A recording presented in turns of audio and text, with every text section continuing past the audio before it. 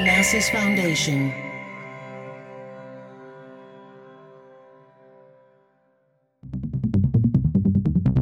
Dublab.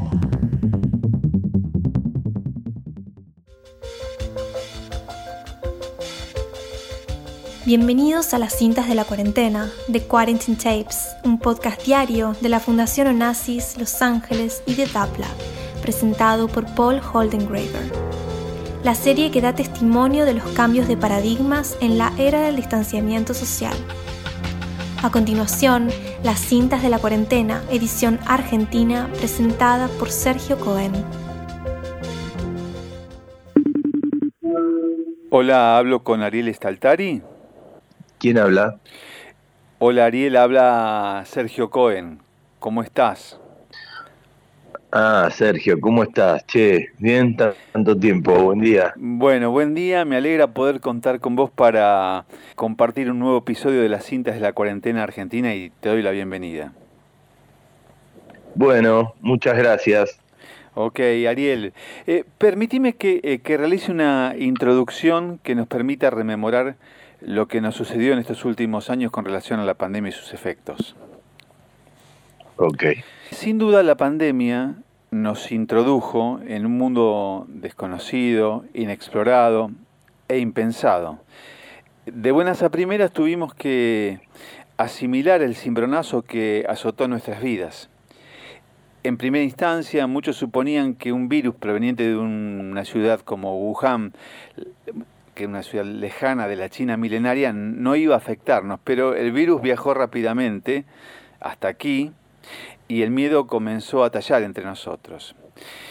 Llegaron los contagios, se multiplicaron, la muerte se hizo presente y se nos hizo carne. Afloró el encierro como único mecanismo de defensa efectivo para combatir la invasión invisible. La vida, nuestra vida, se puso en pausa. Se detuvieron los proyectos, los deseos, los abrazos, los encuentros. En un abrir y cerrar de ojos todo cambió. La incertidumbre se apoderó de nuestro presente, mientras esperábamos que la ciencia médica descubriera el antídoto capaz de inmunizarnos frente a esta tangible amenaza de muerte. Al tiempo, luego de graves padecimientos, de múltiples sufrimientos y de discusiones encendidas en torno al uso del barbijo o no, a la aplicación de las vacunas o no, a la aceptación o rechazo de la cuarentena, se abrió una nueva etapa en nuestro ir y venir cotidiano. Hoy estamos atravesando momentos más distendidos, pero en lo personal siento que aún seguimos caminando sobre una cuerda floja. Dicho esto, lo que yo te quiero preguntar es ¿cómo te afectó la pandemia en tu vida personal y en tu actividad profesional? ¿Y cuál es la mirada que tenés sobre la realidad que hoy nos circunda? Bueno, creo que todas las personas del planeta se habrán sentido tocados por algunas particularidades que tuvo este virus. Algunas personas sufrieron más, otras sufrieron menos. Algunos siguen sufriendo los efectos de la pandemia. Uh-huh. Y otros directamente, prácticamente, como que ni siquiera sintieron que hubo una pandemia, ¿no? Uh-huh. Dentro de ese contexto, a mí particularmente me pasó lo que a todos al principio. Me dije, bueno, son algunos días y ya salimos. Después te empezaste a alertar de que iba a ser un tiempo más prolongado. Lo aproveché para estar con la familia, que hacía mucho tiempo que no estaba así, en casa, juntos. Y después, disfrutando de la familia, y después también me empecé a preocupar, como todo el mundo, donde los tiempos se alargaban. Y bueno, y la cosa no se abría, no salía, y bueno, entonces uno se llenaba de incertidumbre porque había que salir a trabajar y porque también querías tener algo de libertad. Uh-huh. Pero bueno, las cosas después, uno siempre es como un animal que se va reinventando que se va reciclando, y yo pude, gracias a Dios, en lo particular, seguir dando clases a través de la virtualidad, no clases de teatro, como tengo mi escuela de teatro en Martínez, Sí. sino que estaba todo más direccionado hacia lo cinematográfico, lo televisivo, por estar con una cámara, pero fue hermoso porque estuvimos 7 meses ininterrumpidos dando clases, Uh-huh. en donde de lunes a viernes eran 2 horas diarias, en donde nosotros en el momento de mayor encierro era donde mayor libertad sentíamos. Uh-huh. Entonces eso fue maravilloso, la gente encerrada en sus livings, baños, piezas, jardines, interactuando entre nosotros y jugando a hacer otra cosa y jugando a estar en otros espacios, y la verdad que fue maravilloso. Desde ese lugar inclusive estrenamos nuestra propia obra de teatro. En realidad fue casi como algo, bueno, con esta nueva dinámica del streaming, la subieron a YouTube, fue algo que se lo pudieron generar ellos mismos, con vestuario, con escenografía, con utilería. Yo se las escribí, anclada en los años 80, donde los teléfonos se ligaban, entonces Zoom venía perfecto para eso. Así que fue, dentro de lo malo, siempre pudimos rescatar lo bueno, ¿no? Digo, yo en lo particular, a nivel familiar, estar junto con mi familia, y en lo laboral, reinventarme dentro de una estructura a través de Zoom y poder estar conectados con las alumnas y los alumnos. Uh-huh. Entonces, en definitiva, pudimos ver la luz al final del camino. Vos dijiste, dentro de lo malo pudimos rescatar lo bueno. ¿Esto es una experiencia, esta es una filosofía de vida tuya? ¿Es así? ¿Vos actúas así en casi todas las circunstancias que se te presentan? La verdad es que sí, yo trato de siempre de ponerle buena onda, buena cara y buena energía a todo lo que hago, más allá de las dificultades, porque siempre van a estar las dificultades, los obstáculos. Sí. Hay que aprender a convivir con esa cuestión, ¿no? Después está en cada uno en cómo se toman los problemas, y Uh-huh. yo particularmente intento revertir la cuestión siempre. Después hay veces que me sale, hay veces que no me sale, hay otras que sigo intentando, Uh-huh.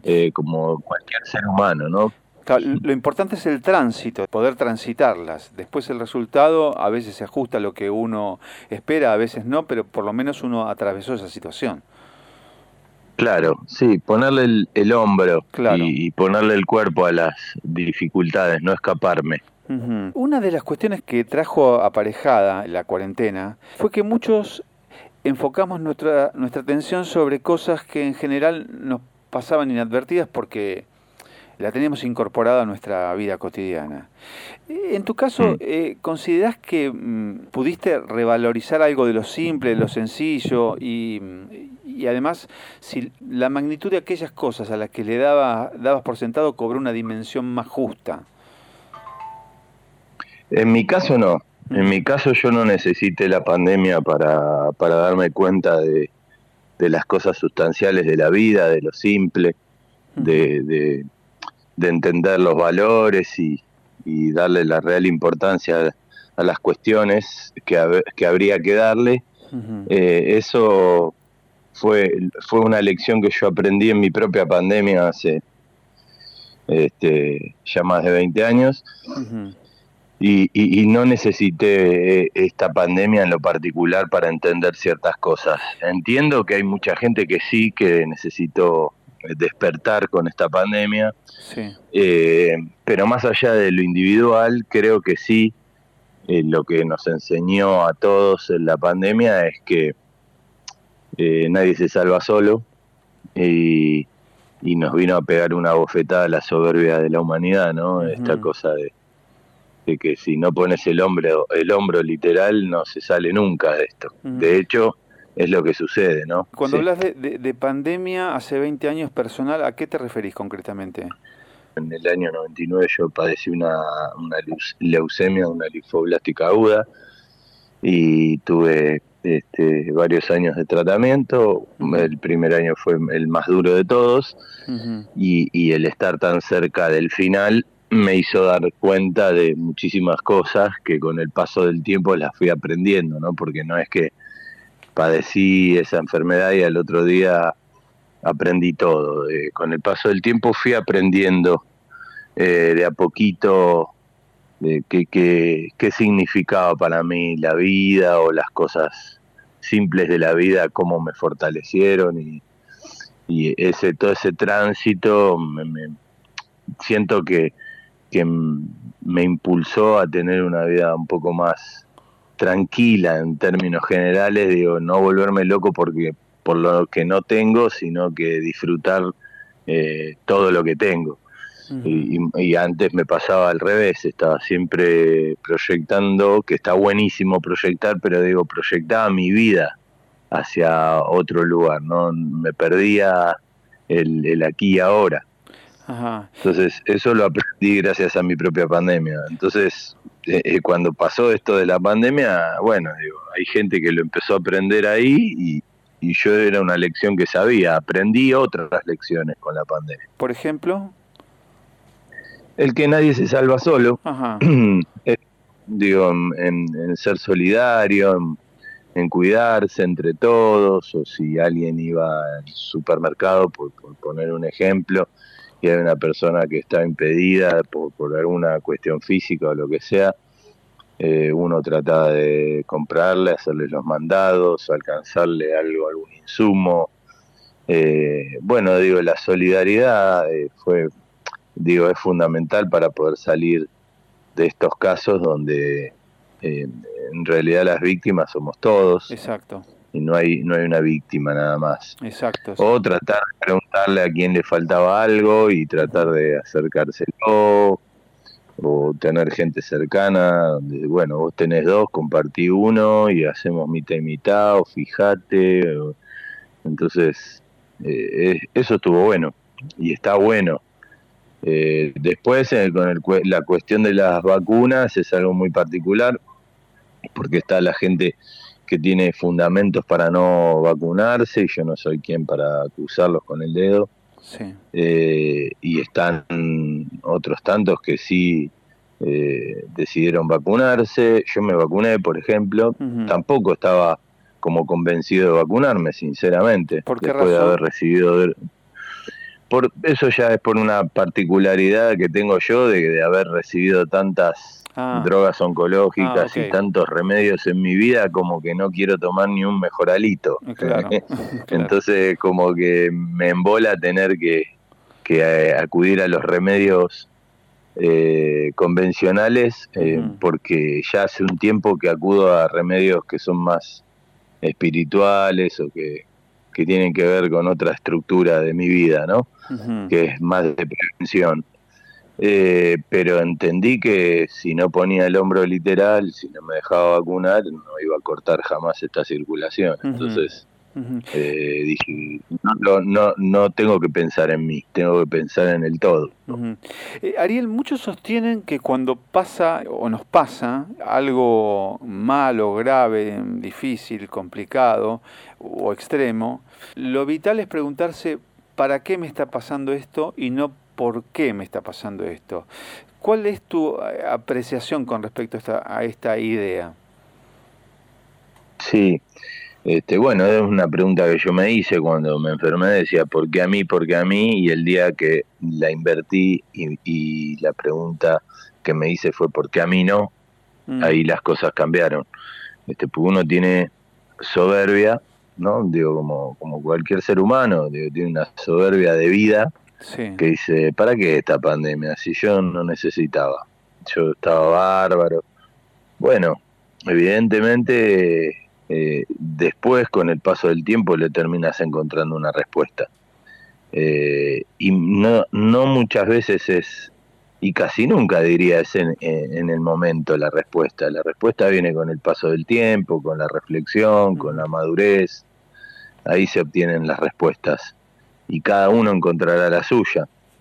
Yo decidí adjudicársela a la soberbia y a la omnipotencia a nivel humano que nos mueve y que nos hace creer que no hay fecha de caducidad. Uh-huh. Entonces voy y empiezo a talar árboles, hago cualquier locura y transgénicos y esto y lo otro, y empiezo a hacer mierda el planeta, la naturaleza, y no me doy cuenta que me estoy matando a mí mismo y a las siguientes generaciones.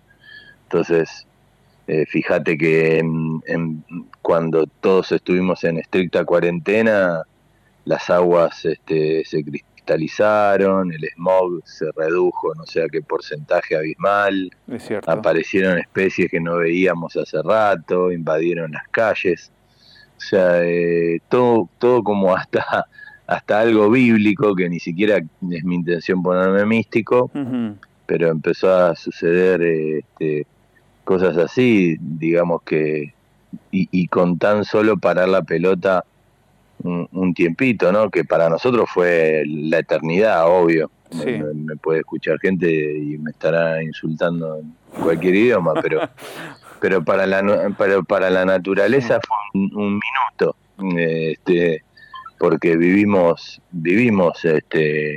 jodiéndole la vida a la naturaleza. Entonces, nada, digamos que desde ese lugar fue como haberle dado un respiro también al planeta. Inicialmente, hablo de los primeros momentos de la cuarentena estricta, cuando empezó a surgir todo el tema de la pandemia, había como una, no sé, por ahí, excesiva esperanza en pensar que la vida de nosotros iba a cambiar radicalmente y que nosotros íbamos a ser distintos, íbamos a ser mejores. ¿Vos crees que cuando esto pase volvemos a ser los mismos o alguna huella va a quedar en nosotros? No, la huella va a quedar. Eso para mí es inevitable, de que la huella quede, porque fue algo muy contundente, muy bisagra en la historia de la humanidad. Las generaciones tras generaciones van a recordar, y los que no, lo van a estudiar en los libros o se los van a contar. No sé lo que pasará de acá al futuro, ojalá lo supiera, pero pareciera ser que estas cosas así horrorosas recién comienzan. Ojalá que me equivoque. Y es como todo en la vida, ¿viste? Hay gente que le pasan hechos muy fuertes, como los que me pasaron a mí, o peores de los que me pasaron a mí, y aprenden un montonazo. Hay gente que no aprende nada por más que les pasen 8 episodios horrorosos juntos. Entonces es como que la lección es muy personal, eso, la experiencia es intransferible, y yo siento que por momentos sí hay como indicios de que todo va a cambiar, que todo va a ser mejor, y por momentos decís estamos peores que antes. Yo al principio creo que todos coincidimos con que se respiraba como cierta atmósfera de que y cierto romanticismo, ¿no? Ver los políticos unidos, sí. Las naciones a través del mundo unidas en un mismo mensaje. Había como algo, ¿no? Como que la igualdad de todos los pueblos, porque estábamos todos en la misma, los que más tenían, los que menos tenían estaban iguales. Entonces, ahí sinceramente sentí que era para bien todo lo que estaba pasando y que íbamos a poder salir fortalecidos. Uh-huh. Pero inmediatamente pasó el tiempo y se desmoronó eso, ¿no? O sea, inclusive se acentuaron más las diferencias y digamos que no, para mí no fuimos mejores, no lo somos por ahora. Ojalá que con el tiempo recapacitemos y sí, hagamos el clic. Yo creo que en situaciones límite, usualmente, se pone de manifiesto lo mejor y lo peor de cada uno. En esta ocasión, por ejemplo, particularmente, si hacemos un poquito de memoria, vamos unos años atrás, un año y pico atrás, yo recuerdo, y vos seguramente también lo recordarás, el personal médico que daba y todavía sigue dando su vida por los demás, por la vida de otros, y mientras Por el otro lado había algunos que sostenían que todo esto era una mentira. ¿Qué te cuesta entender a vos respecto de la conducta humana? Ay, qué pregunta tan profunda y tan complicada de responder, porque a veces uno trata de hablar y no herir susceptibilidades, porque cada uno tiene sus fundamentos Sí. con cuestiones muy particulares de la vida. Lo que sí yo no concibo o lo que no podía entender, que un médico fuera un enemigo en un condominio. ¿No? Por ejemplo, no querían dejar entrar a los médicos a los lugares donde vivían, por ejemplo. Empezó con un Eso era. aplauso. ¿Te acordás que empezó con un aplauso hacia los Empezó médicos? con un aplauso, Y pero terminó... al día siguiente querían acuchillarlos por trabajar en un hospital y por traer supuestamente El virus. el virus a tu condominio, ponele, por así decirlo, o a tu barrio. Sí, sí. Entonces la verdad es que siempre los sentí muy solos al personal de la salud. Como que el aplausito, todo bien al principio, bla, bla, bla, pero la verdad es que en definitiva siempre son los que combaten en soledad. Además vos por tu experiencia personal, digamos, vos tuviste mucha relación con el personal de salud. Sí, y siempre fue así, no lo digo por la pandemia. Siempre tienen que lidiar con cosas que son tremendas y muchas veces no tienen el apoyo de la sociedad, no, ni siquiera digo solamente de un gobierno o a nivel político, de la sociedad, ¿viste? Vamos, increpamos, y por ahí esa persona está hace 48 horas parada, sin dormir, sin comer, atendiendo gente, y encima voy yo y pretendo que me atiendan a mí primero, o los maltrato. A veces también es al revés, ojo, tampoco no los quiero dejar en un lugar simplemente de víctima, porque a veces hay gente que va y recibe maltratos también pero bueno, sí, sí. Eso ahí entraríamos en la particularidad de las cosas. Yo digo, en líneas generales, el personal de salud se la recontrabancó, se la sigue bancando y se la viene bancando desde hace muchísimos años, no solo en la pandemia, y en definitiva son los que reciben las bofetadas, ¿no? O sea, para bien y para mal siempre están ahí, y inclusive hasta se tuvieron que hacer cargo de despedidas dolorosas y impedir que sus familiares pudieran despedir a los suyos, entonces siempre ocupando el lugar antipático.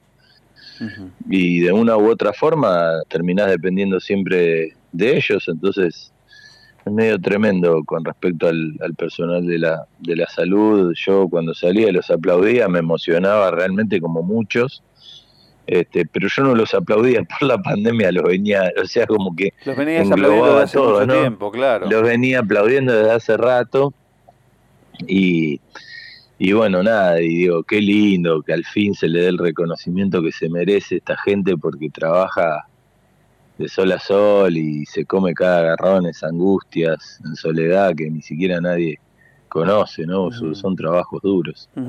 Qué sé yo, como un maestro, ¿no? Claro. Que siempre también, los maestros reciben todas las bofetadas de todos lados y, viste, también hicieron un gran laburo en la cuarentena. Yo lo digo porque tengo hijos y tuvieron que estudiar a través de Zoom y también se la bancaron los padres. Nosotros nos convertimos también en maestros, pero los maestros también hicieron un gran laburo. Y yendo al aspecto estrictamente de tu vocación, de tu profesión, ¿qué evaluación haces del rol que cumplieron los actores? Bueno, vos también sos guionista, sos maestro de teatro, enseñas teatro, dentro de esta situación tan atípica. Y nosotros no somos esenciales, pero en la cuarentena terminamos siéndolo, porque finalmente la gente no enloqueció, ni murió, ni le pasaron cosas peores todavía, porque siempre había un buen disco para escuchar, una buena peli para mirar, un buen libro para leer. Entonces, digamos que el arte un poco nos salvó, también fue el refugio que nos permitió hacer el día a día más llevadero, ¿no? Dentro del encierro, el arte fue el camino de expresión que nos condujo hacia un lugar de libertad, más allá de estar encerrado. Entonces, digamos que para mí tiene mucha importancia. Después, obviamente, no lo vas a comparar con un personal de la salud, obviamente, o viste, qué sé yo, un transportista que lleva la comida aquí para allá o los insumos, obvio. Pero tuvo un lugar protagónico dentro de la película, digamos, ¿no? Claro, pero ¿vos sentís que tu responsabilidad se incrementó, aumentó, creció debido a esta situación o no? ¿Siempre tuviste la misma responsabilidad a la hora de afrontar un trabajo? No, creció porque de hecho yo en el comienzo de la cuarentena decidí obviamente en no hacer nada que esté vinculado a la virtualidad para seguir dando clases. Y como a mí se me habían inscrito varios alumnos y alumnas a mi escuela, ellos mismos hicimos Zoom solamente para hablarnos, para charlar de la vida, cómo estaba uno, cómo estaba el otro, y a la vez les comuniqué que no iba a hacer nada a nivel virtual, Sí. porque no me parecía, porque no me sentía capacitado, etcétera, etcétera. Y ellos fueron los que nos pidieron por favor hacer algo. Fueron mis alumnos y mis alumnas los que nos pidieron por favor inventen algo, hagan algo, aunque sea vamos a conectarnos para hablar, pero por favor porque lo necesitamos.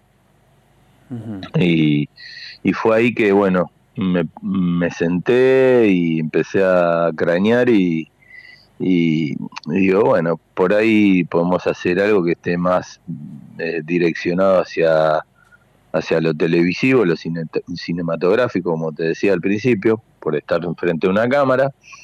Y bueno, fue así que presentamos una propuesta y les gustó, se engancharon y lo hicimos casi 7 meses, porque después la cuota era simbólica realmente, ¿no? La cuota, el valor de la cuota para todo esto era casi simbólico, pero fue una excusa para mantener la llama encendida y para seguir encontrándonos y seguir divirtiéndonos, e inclusive hice una masterclass casi por semana, invitando a un montón de colegas, amigos, amigas del medio, muy importantes, todos obviamente dijeron que sí.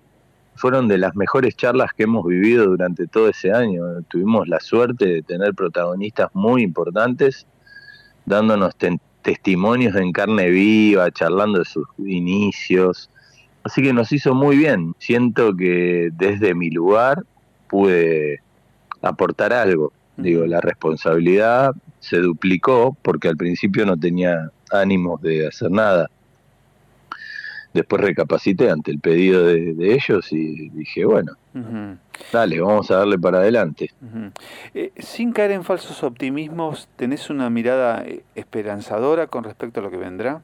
Yo soy un hombre de fe, así que si te digo lo contrario, estaría mordiéndome la cola. Yo siempre pienso que mañana va a ser mejor. Siempre lo pienso por una cuestión de que me gusta creer eso, aunque esté en el medio de una guerra. Pero bueno, sí, la verdad que no son panoramas muy alentadores, son muy lindos los que uno puede llegar a ver o por lo menos las informaciones que te intentan machacar todo el tiempo, que también desde la información te quieren manipular o te quieren meter cierto miedo para bueno, que el rebaño siga bien ordenadito, ¿no? Pero sí, yo elijo creer que puede haber un mañana mejor. Siempre elijo creer eso. Ariel, se nos está terminando el tiempo, lamentablemente. Fue un enorme placer, como siempre, poder dialogar con vos. Agradezco tu aporte y precisamente el tiempo que nos dedicaste para llevar adelante un nuevo episodio de las cintas de la cuarentena argentina. Bueno, gracias a vos, Sergio. Perdón por ahí que me tuve que desplazar en un momento, estaba medio agitado en la casa, este, por el tema Wi-Fi y esto, pero traté de hablarte con mi corazón como lo hago siempre en mi vida. Bueno, y yo lo recibí de esa manera y espero que nos podamos volver a ver personalmente. Dale, te mando un abrazo gigante. Que estés muy bien y muchísimas gracias. Dale, adiós, chau, chau. Adiós, chau, chau.